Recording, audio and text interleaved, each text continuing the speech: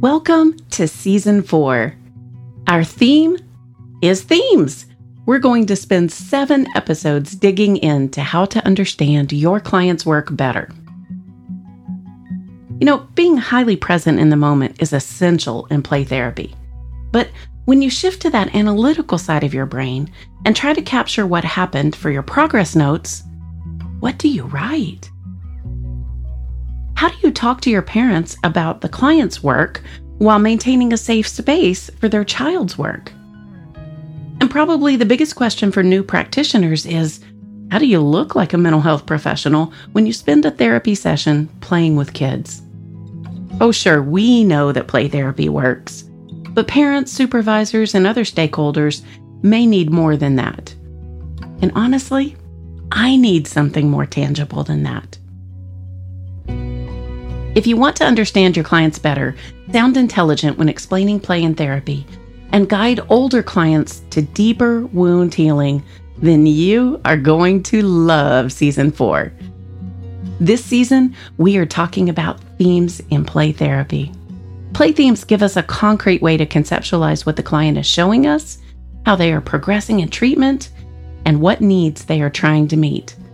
It also gives you a framework for catching all the information that your client is tossing at you.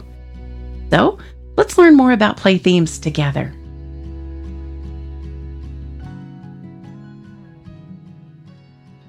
Hello again. This is episode 24, and today we are going to talk about relational play themes.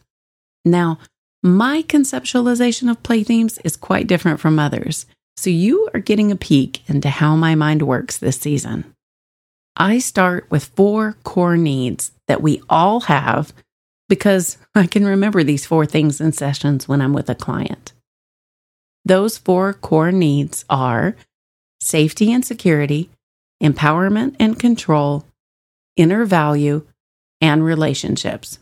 If you want to learn more about these, they're covered in my book with Dr. Melanie Morris, called Creative Play Therapy with Adolescents and Adults, Moving from Helping to Healing. So I start with the 4 core needs, which gives me a basic understanding of play themes and helps me to categorize them. Some of the play themes could be in more than one core need, depending on what the need is that the client is trying to meet. So the first question I ask myself is, what is the core need? Then I start to look for themes, and honestly, for me, most of that more conceptual work happens outside the session, usually when I'm working on progress notes or maybe reviewing videos with students. During the session, I want my nose and toes pointed at the client and my full attention in the moment. Back to relationship needs. We are relational beings. We are born into a family. It doesn't matter if it's big or small, isolated or extended, through birth, marriage, or adoption, healthy or dysfunctional, we all have one. From birth, before we could ever talk, we looked into another person's eyes. Even before that, we listened to the voices and sounds that probably became our families. While I have really appreciated the literature on creating family-like structures around us when needed, and I personally had several adopted moms and dads that weren't related to me while my own folks were divorcing during my college years, family bonds are extremely important. Even when they are destructive, hurtful, and possibly even severed, we need family. That is one kind of relationship. We also need authentic friendships, and as we move towards adulthood, intimate partnerships.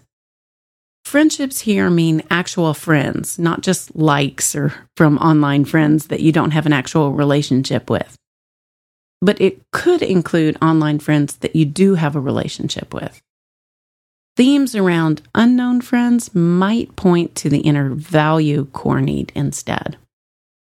Of course, no relationship is perfect and conflict-free, but the closer these relationships are to healthy, nurturing, and loving, the less this core need is activated. Before we go any further, I want to suggest here that before you identify the work as a relationship core need, make sure it isn't really one of the other core needs. Plenty of things that look like relationship issues are really about safety and security, empowerment and control, or inner value instead. A child might cling to a parent, terrified of being left at preschool because of a fear of not being safe. A preteen may seek out sexual partners to feel loved and valued.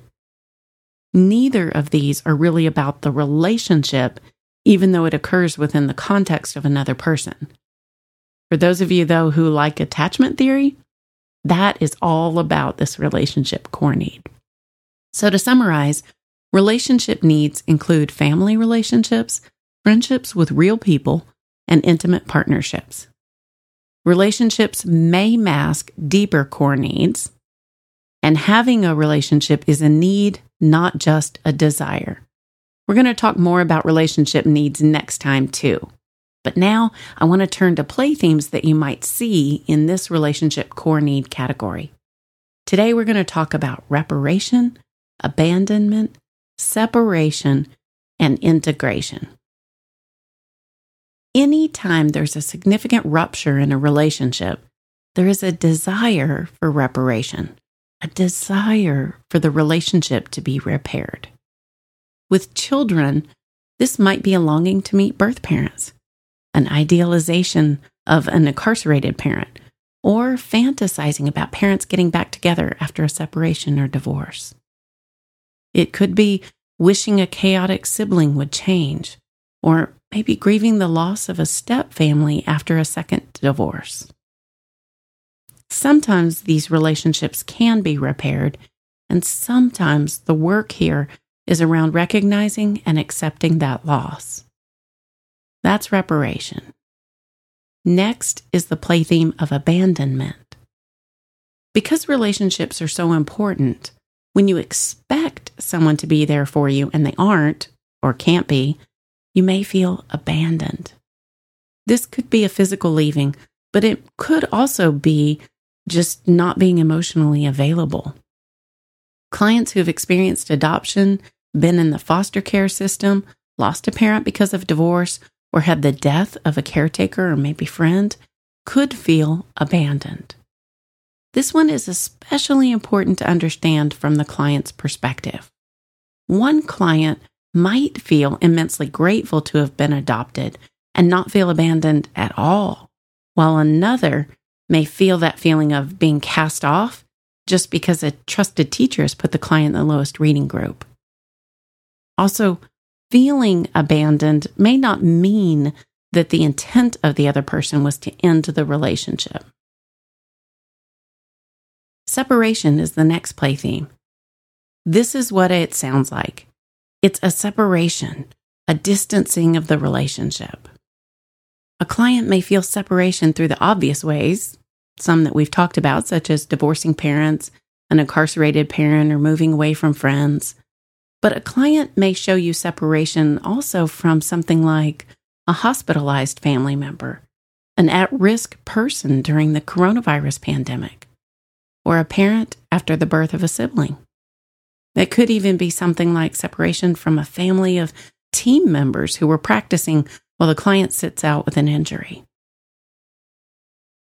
The last play theme I want to describe today is integration. This is combining two things that seem incompatible or different. It may also include becoming more individualized too. So this could be something like getting married and integrating two extended families through a couple. You might see this theme as an acceptance of the gains and losses, but you might also see the theme as a desire that conflicts sharply with the reality of what the in-laws are like. Just as an example, of course. I think most experts see this theme as a sign of significant work integrating things like being both good and bad, hurt and healing, survivor and helper of others. I like to view this as the whole process, from feeling like the two things cannot coexist, like abused and healthy, or assaulted and value, all the way to experiencing that they do coexist. Within relationship needs, you may see the play themes of reparation, abandonment, separation, and integration. While you think on that for a few minutes, let's hear what Rachel has been reading.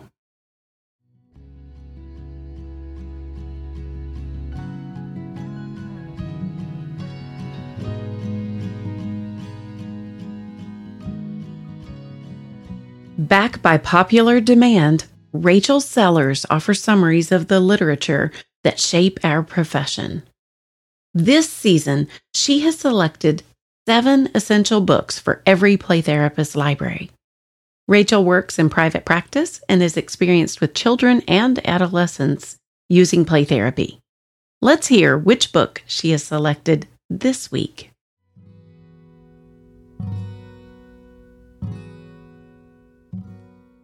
This next book, gosh, it's hard to know where to start with this one. It's called The Connected Child, written by Dr. Karen Purvis and Dr. David Cross. I'm not a parent yet, but I think this should be the world's most recommended parenting book. It's often advertised as a parenting book for only adoptive parents, but the principles are relevant for all children. The Connected Child provides practical strategies for parents and therapists to help children become healthy, emotionally, behaviorally, and relationally. I want to offer you a few of the strategies they offer that may be helpful for you and your clients and their families. One of my favorite things the authors teach is what they call the delicate art of communicating no. Parents and therapists alike inevitably experience times they have to say no to a child. For children who struggle with self-regulation, accepting a no, like, "No, I can't give you a piggyback ride right now," can be genuinely tough to accept. Dr. Purvis suggests a delivery like this one. "That is really good asking, buddy, but this time I'm going to say no because I'm really tired." This reinforces the respectful way that the child asks the question while also delivering a compassionate no. Dr. Purvis suggests that before the child has time to respond or melt down, that the parents or therapists swoop in and say something like, "Wow, great job accepting no. I'm so proud of you." Dr. Purvis explains that praising and reinforcing his compliance before he's had the chance to respond or melt down gives him the chance to enjoy the positive feedback and develops the ability to comply. Dr. Purvis also teaches a lot about offering and making compromises as a way of honoring the child's voice while remaining the compassionate boss and limit setter. A parent might offer this if the original no was met with defiance. Dr. Purvis talks about compromises being made and always followed through on. She gives the following example. Pretend you've said something like this to your child. "As a special treat, I'm going to give you money for the ice cream truck again, but don't ask me tomorrow." The next day, your child might pester you about it. When you remind him about the compromise you made yesterday, Dr. Purvis talks about the importance of following through with it. Let's say you cave and you do give your child money because you're a kind and compassionate parent. Even though you might have the purest of intentions, Dr. Purvis says, it makes yourself a liar, erodes trust, and reduces felt safety. There are practical and research-based strategies just like these throughout the entire book. Whenever my clients' parents are asking for psychoeducation about managing behavior or dealing with defiance, the first words out of my mouth are always, "Have you heard of the book called The Connected Child?" Time and time again, I've had parents thank me for recommending this resource. I want to leave you today with one of my favorite quotes from Dr. Purvis about the importance of compassion, especially when working with traumatized children who may present as quote-unquote defiant. She says compassion helps us to have more realistic expectations and understanding that a child isn't necessarily being willful or belligerent. He is just trying to survive the best he can within his mental limitations and social understanding.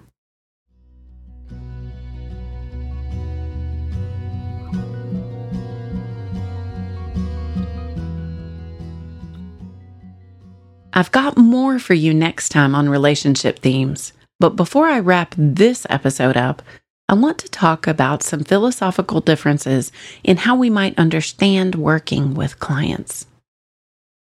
I teach in a clinical mental health counseling program, so I come from a strongly individual perspective. You can probably hear that in the podcast. When I caution you to consider if a core need might be one of the other core needs instead of relationship, I'm coming from that perspective. Some of you, though, may be trained as marriage and family therapists or social workers, and you have strong systems or maybe community understandings around helping clients. Maybe you've been trained in TheraPlay, or you love attachment work, and you see many things through relationships, including your understanding of how to help clients heal. Isn't that great that we can look at things through these different perspectives? I am so glad that there isn't one right answer to how to do this work. I think our clients benefit from having different viewpoints out there. So I guess what I'm saying is that I don't need or even want you to completely agree with me. This core needs framework works really well for me. It's my best answer when students ask me how I got there with a client or how I knew what to reflect or ask. It gives me the frame to attach more nuanced themes. And if that works for you, great. Otherwise, take what is useful and graft it into your other training and knowledge. We have a growing profession in play therapy, and we don't all practice it the same way. I think that is a strength. A big thank you for the kind words to those who've taken time to review our little podcast.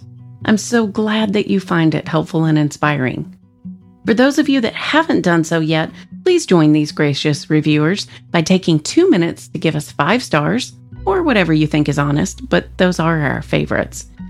Also, write a sentence or two to let us know what you liked best in this podcast. This helps others find us when they search. You can also share it on your social media, too. I hope this episode helped you better understand and conceptualize what your clients tell you through the themes of their play. Let us know what you thought. Contact us at playtherapypodcast@gmail.com and visit our website at playtherapypodcast.org. You can also follow me on Instagram at Playtherapy with Dr. Denise. Remember, I don't have an E at the end of Denise. Thanks to all you subscribers in our Playful Tribe.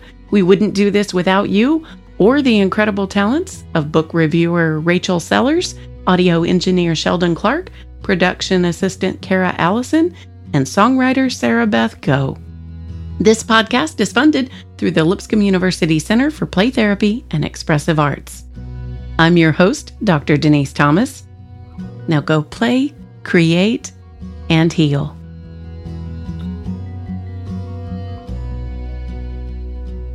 You've got so much to say, and not a lot of words. I'll come along and believe that your song isn't broken. Soon you're going to see that you've got what you need to sing.